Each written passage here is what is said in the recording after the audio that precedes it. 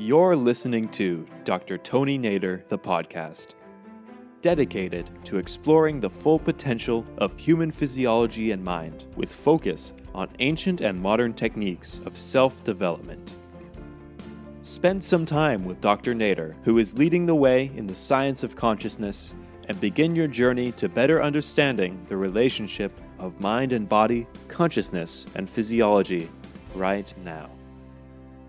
In this episode, Dr. Tony Nader addresses the 3rd International Ayurveda Congress, hosted by the Brazilian government in Rio de Janeiro, Brazil. The Congress, attended by thousands of government leaders and senior delegates, is an important step in the integration of traditional and complementary medicines, such as Ayurveda, into the national health system. Dr. Nader, in his medical and scientific career, has had the great fortune to learn from and work with Maharishi Mahesh Yogi, who revived the Vedic science of health called Ayurveda. Ultimately, the development of consciousness is the most essential approach to ensure that all methods of treatment become effective. Honorable President, Minister Barros, Your Excellency Congressman Felipe, Excellencies and Honorable Government and Health Leaders, Scientists, Conference Organizers, and Participants. Our deep gratitude to you all, and particularly to the Government of Brazil, for convening this august assembly. The ultimate goal that brings us together is the creation of a disease-free society with individuals who can think and act according to the most evolutionary forces of nature and be able thus to live in fulfillment with no suffering and no conflict. The problems leading to lack of health in the world today are not limited to few chemical reactions that can go wrong.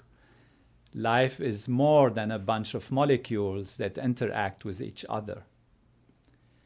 This assembly shall no doubt highlight and bring forth the richness of life, from its most basic constituents to its cosmic nature, from the most objective scientific discoveries to the most subjective, intimate, personal, and individual considerations of feeling, awareness, and consciousness, and all the way to the universal, holistic character of existence itself and pure being. With a vast variety of topics, angles, and approaches, we are all here to be inclusive, comprehensive, and miss no opportunity to raise life above suffering, above problems, above conflicts and disease. We wish together to explore and apply the know-how not only of scientists and researchers, but also of experienced and wise teachers, of mothers and grandmothers, and all ancient and new knowledge that has proven to be effective. In healing a child, for example, a caring and knowledgeable mother gives love, reassurance, warmth, and a number of home remedies learned from many past generations. Simple foods and drinks can be adjusted to suit specific conditions. Traditional healers have acquired from their ancestors many procedures and methods, including the use of herbs, natural medical supplements, as well as chants, songs, and melodies that can prevent and cure disease. Exercise, yoga postures, breathing techniques, and meditation strengthen and balance the mind and the body. Such health procedures can be more effective and have no side effects when compared to some of today's widely used medical approaches. In particular, proper health education and prevention-oriented programs are vital in disallowing the emergence of imbalance and sickness. More time and focus have to be spent on prevention.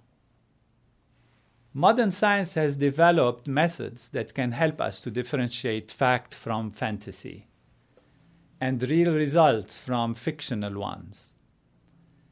We have to inspire the governments and the scientific institutions to put energy and time to analyze and apply all the knowledge available to create a disease-free society.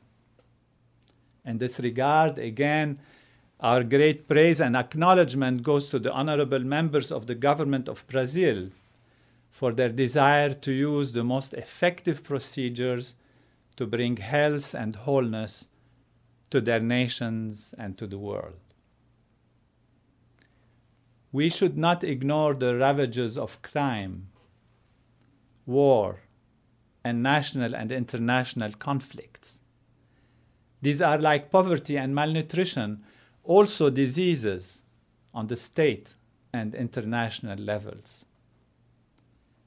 In my medical and scientific career, I have had the great fortune to learn from and work with a great sage, scientist, and well-wisher of humanity who comes from the ancient Vedic tradition of masters. His Holiness Maharishi Mahesh Yogi, who revived the Vedic science of health called Ayurveda.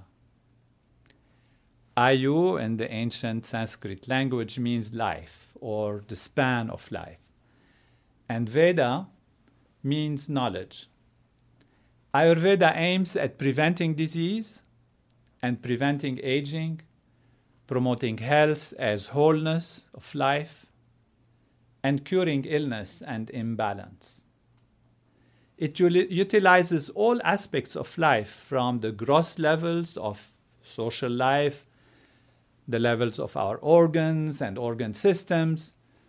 It uses techniques for purification, techniques to remove toxins from the body, of course, proper diet, proper nutrition, and also the knowledge of daily and seasonal cycles and rhythms of nature.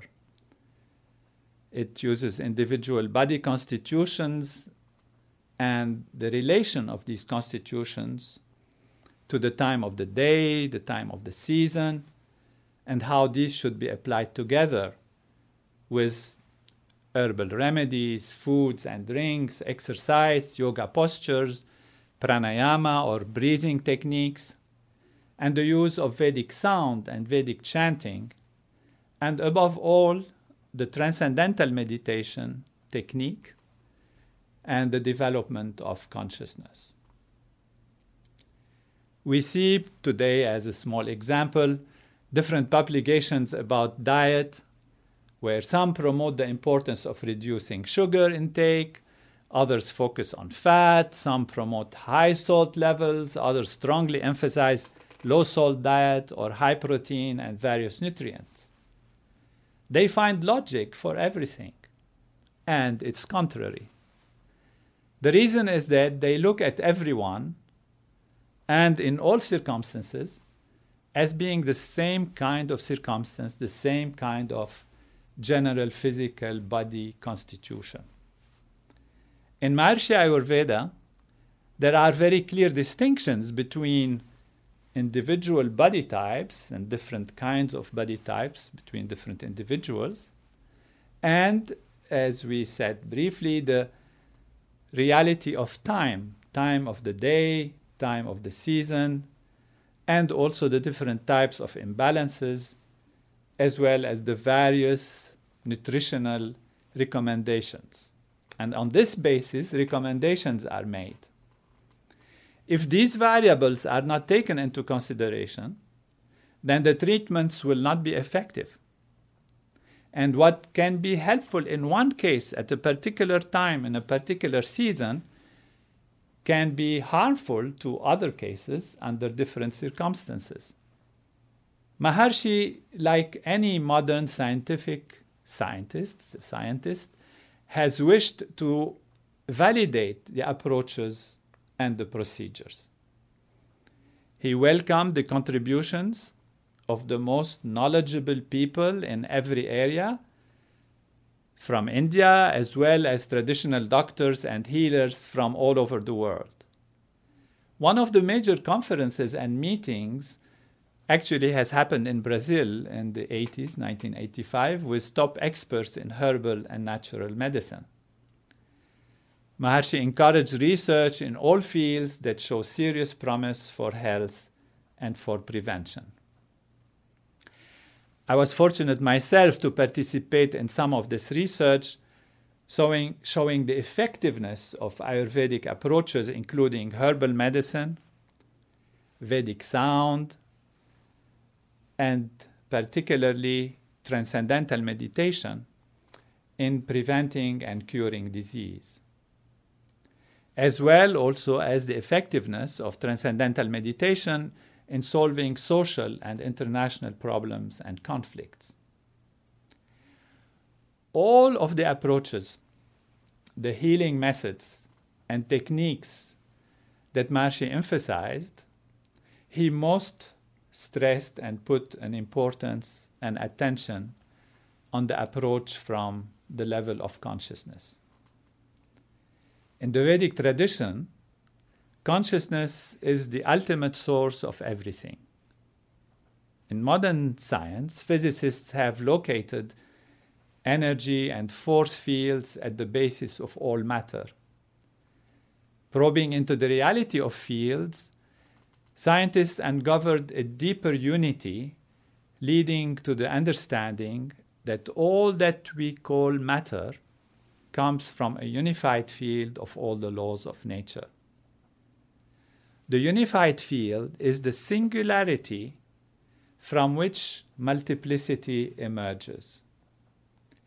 This is equivalent to the Vedic teaching that singularity is at the basis of multiplicity. This singularity is the field of pure consciousness, pure awareness. Pure consciousness is the same as the unified field of all the laws of nature. And therefore, pure consciousness is the true self of everything and of everyone. This is how the wisdom of know thyself takes its full importance. During transcendental meditation, the mind goes beyond the changing field of thought to a non-changing field of pure awareness, beyond any thought.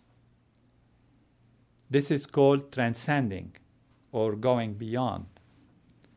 The individual experiences his or her true self, which is a field of deep, restful alertness with infinite peace and silence, yet the individual is fully awake within himself or herself. This experience does not just bring mental satisfaction and fulfillment. The human brain enters a state of high orderly functioning, and the entire neuroendocrine system is positively balanced. This has a profound effect on inflammation, healing, and strengthening the entire physiology, and in particular, the immune system. Hundreds of scientific studies from prestigious universities and scientific institutions around the world, published in peer-reviewed journals, have shown the effectiveness of transcendental meditation and other Maharshi Ayurveda techniques, and this in curing disease, prevention, rejuvenation, combating aging, and solving even social problems and international conflicts. In Vedic terms, every transformation is a transformation in consciousness. A plant or herb can be considered superficially as being made of molecules. But plant or a herb has also a structure within it of relationship between these molecules. These can be considered as patterns. You can say patterns of intelligence, patterns of consciousness. The same nature that made us as human beings has made the plants. There is the same intelligence of natural law in us as in different packets of aspects of expressions in different plants, in different aspects of nature. We can call it the same consciousness of natural law.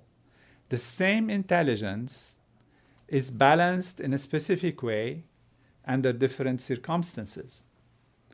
Isolating the active ingredients from a plant might strengthen the effect of those ingredients in a particular way, but the intelligence of nature would be usurped. And this is how side effects and limited results with complications can be witnessed. On another level, we see, like on the surface, postures of yoga, for example, stretch certain muscles and squeeze certain organs. This is again only the superficial effect of those postures. In fact, these postures create a wholeness which is more than the sum of the parts by giving to the body a certain pattern of posture, which influences the entire physiology, in particular including the nervous system, and thus create an effect on the level of consciousness itself. Ultimately, the development of consciousness is the most essential approach to ensure that all methods of treatment become effective.